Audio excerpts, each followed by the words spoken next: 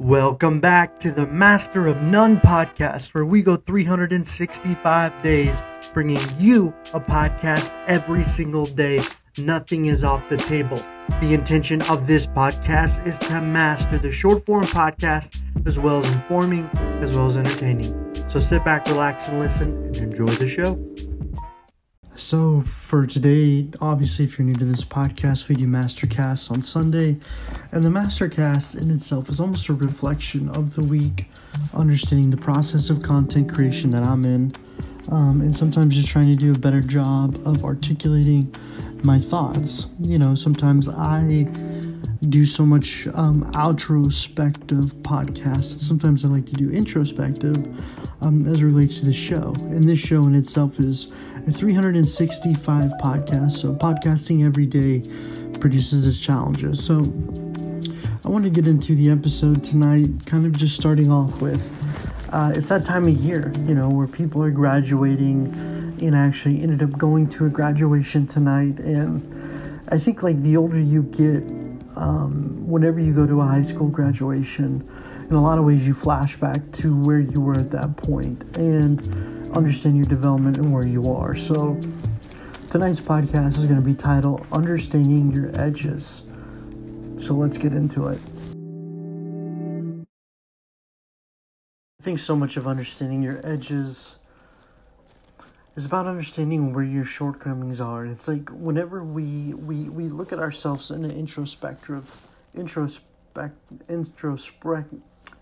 whenever we look at ourselves internally, it's really important to understand, you know, where we might have issues and where we are. It's like whenever I started living this life, you know, not to sound like too dramatic, but around third grade I was diagnosed with dyslexia, and it really forced me to kind of come to terms with a lot of things that I don't process words the same way. And as a result of it, you know, I had to go into special ed and deal with things that other kids didn't really have to deal with.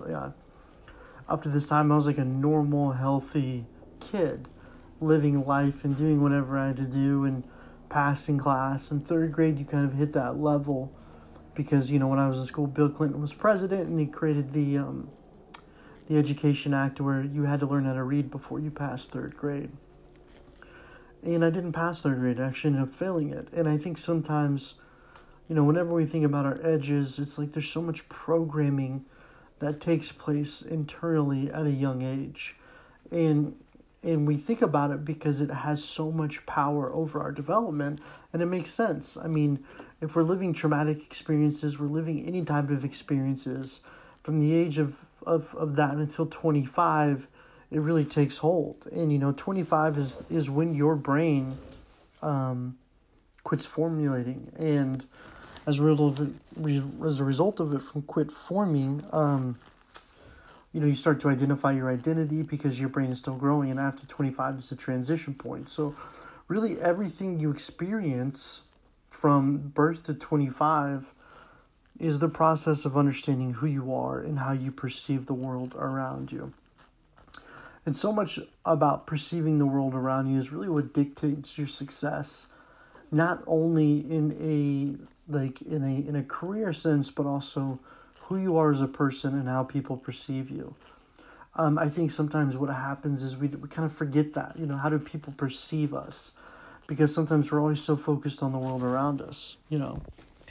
And I think about that because what happened when I was in third grade, you know, there was a teacher, and what my teacher told me is, as a result of having dyslexia, I was at a higher level of going to jail. And most people like me end up in prison because we can't read. And I think hearing that at a really young age, like kind of set a tone to be like, I'm kind of on a narrow path. You know, I was really aware of certain things at a young age. You know, I was really aware of kids who were like doing drugs and what they wanted to do and the threshold of like what drugs people were doing and how dangerous they were. And I was exposed to a lot of it because when you are dyslexic, what happens is you end up looking for the outcast group, the group that, you know, isn't always being accepted by society, and you find acceptance within that group. You know, drinking at a young age, being exposed to certain things, but I never lost sight that, you know, because I couldn't read like everyone else, I knew that I was a little bit more susceptible to certain situations. And, and it's even, there's a study done at the University of Texas in Austin that indicated about 50% of inmates, they believe, has dyslexia or some form of not being able to read. Because whenever you can't read, it's really the quintessential point of how a person formulates their ego about themselves within school, because they're able to process information. And if you can't process information that's given in the format of the industrial complex of education, it really can establish a aspect of yourself that really isn't true. If we look at the whole point of education and transition during the industrial period, because what happens is they had to create streamlined approaches to educate people in order to work in factories and develop different approaches for building stronger economies. That's really where the school system took place. And as a result of that, how they streamlined education is from reading. Because up to that point, education was really based on a entrepreneurial aspect. If you can imagine, your father did it, so you did it, so etc. There wasn't a need for text and reading as there is now, or even in the modern period. In fact, communication and people obtaining wealth is really based on your geographic location. You didn't have these global commerce taking place and resulting of it. So whenever we get to the transition point of the 1900s, and a lot of people formulating can't read, what happens is whenever you can't read, you create a thought process that allows you to be considered an outcast. Not being able to read is really crazy. And there's a lot of different people with dyslexia that really suffer from it. I mean, some people do really well, but what it tells us is out of turmoil, you can either rise to the occasion or fall, and that's really what understanding your edges is all about. For example, if I tell you Richard Branson has dyslexia, he's an incredibly wealthy CEO. Steve Jobs formulates dyslexia. Albert Einstein is believed to have dyslexia. So individuals who see the world a little bit different as a result of processing information differently is really how you can kind of understand what dyslexia is. And I really want to apologize. I'm trying to get my microphone where it needs to be, but I've been having a lot of consistent issues with it as it relates to trying to determine what's going on. I ordered a new microphone, but the microphone wasn't really working because I have to get another jack, so I'm still talking through my Apple microphone, so just bear with me. Tomorrow the quality will be better, I promise you. But as it relates to this whole situation of understanding education from Albert Einstein, it's you have two schools of thought. You can either rise above your edge as it relates to dyslexia, or you can fall. And if 50% of the education program has it, it tells us that feeling like a failure is a real thing. Being forced to go into special ed and creating an ideology about yourself that you're stupid has a more likelihood where you feel like you're less than, so you commit crime. Like, I remember this TED Talk that was going in deep about dyslexia, and the gentleman, I can't remember his name, but the gentleman indicated that incest and not being able to read holds the same level of shame. Like, think about that. And it's like, whenever we think about this, our edges are really, really important about how we formulate who we are as people. And sometimes I had to battle a lot of this. It's like I formulated my ideology, my thought process until I was 25 about the world around me. And a lot of it was based on using substance, drinking to connect with people. So much so that sometimes I would make myself the clown, and that's really what happens with people with dyslexia whenever they're in the classroom, since they either make themselves the clown or they make themselves the bully. Sorry, I am all over the place with this recording, and I really apologize. And it breaks down to these kind of concepts. For me, it did. And then it got to a point to where I really started believing it. And I'm talking about this tonight because I think for me, my edge is not necessarily dyslexia, but the ideology and the thought process I put about it in my emotions. It's like when I was 30, I ended up getting my master's degree, and it was really difficult. I took hours and hours for me to write papers. I developed new processes in order to do it, and it was just a grueling and I had no idea why I'm doing it, but as a result of getting out of it, I had this programming that I'm like, everything is going to be super hard from here on out. And I believe that. And as a result of believing in it, it's like I attracted those types of opportunities. I was really in a state of stress, so much so that I got shingles.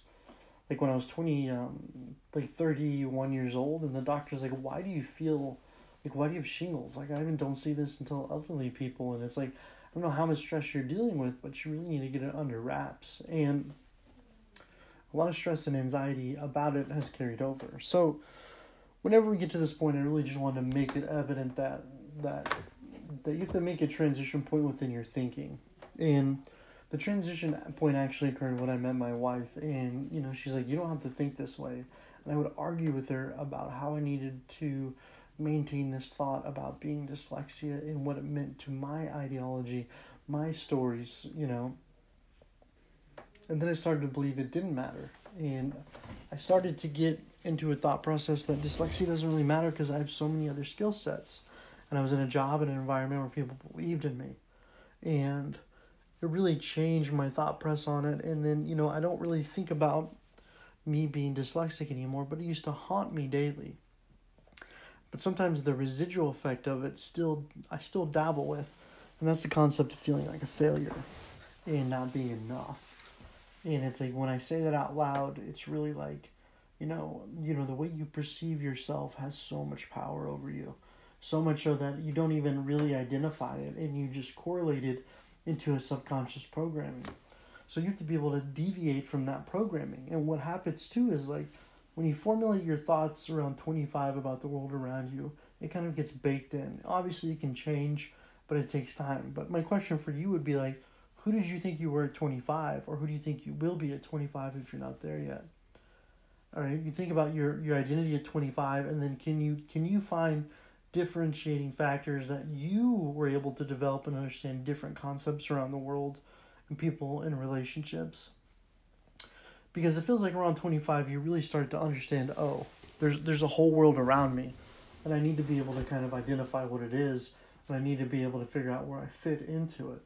Well, I was in grad school, and grad school really formulated that for me afterwards. And it really created a world that wasn't fun. When I think about what grad school did for me, it did help me get my job, but it also made me believe that the world around me couldn't be fun, and I couldn't be successful in a fun way. And that's like really dangerous. Like to think that you have to grind every single day at your job and not be happy is really a dangerous way of thinking. It's like the principles of dying before you even truly understand your potential, which to me is the biggest fear in the world. And I had this whole belief system that you had to work really, really, really hard every single day. And it's like, why? I mean, obviously people get a lot out of it, but if you're able to find the rhythm of work and not kill yourself and make more money, which one would you pick? I understand the grind because it does allow you to develop a better understanding of who you are, but there's a time and place. There's a time and place for it all.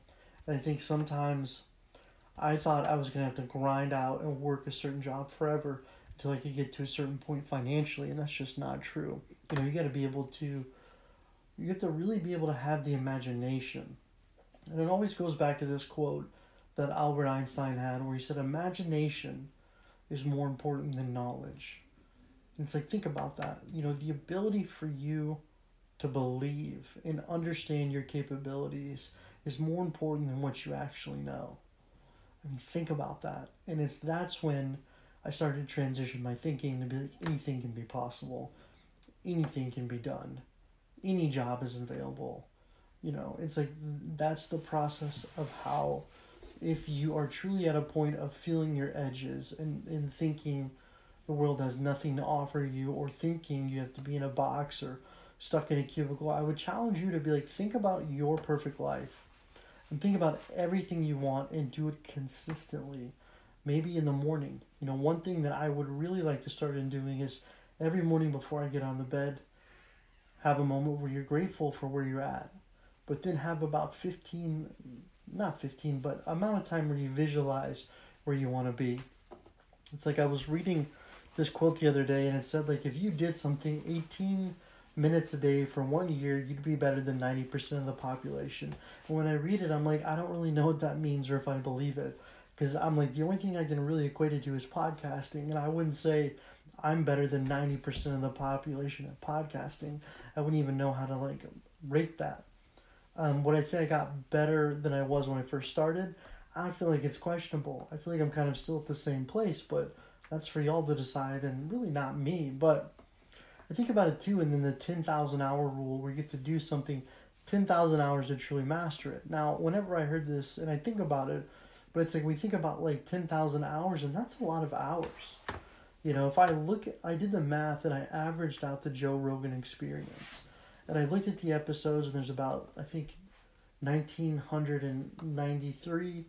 And then I gave him a 3-hour average of that to determine if he's even been podcasting for 10,000 hours and he's at the highest level of podcasting and it's only 5,000 hours. So I'm like, I don't know. I mean, we look at this 10,000 hours, we look at the time and I think sometimes people get it at an earlier age. And you're probably like, this is, you know, and the point I'm trying to make is I had to pivot in my thinking. And the pivot really came at a point where I met my wife and she challenged me on what I believed about my ideology, myself, as it relates to dyslexia. And once that pivot happened, it really allowed me to be put in environments and imagine where I could be.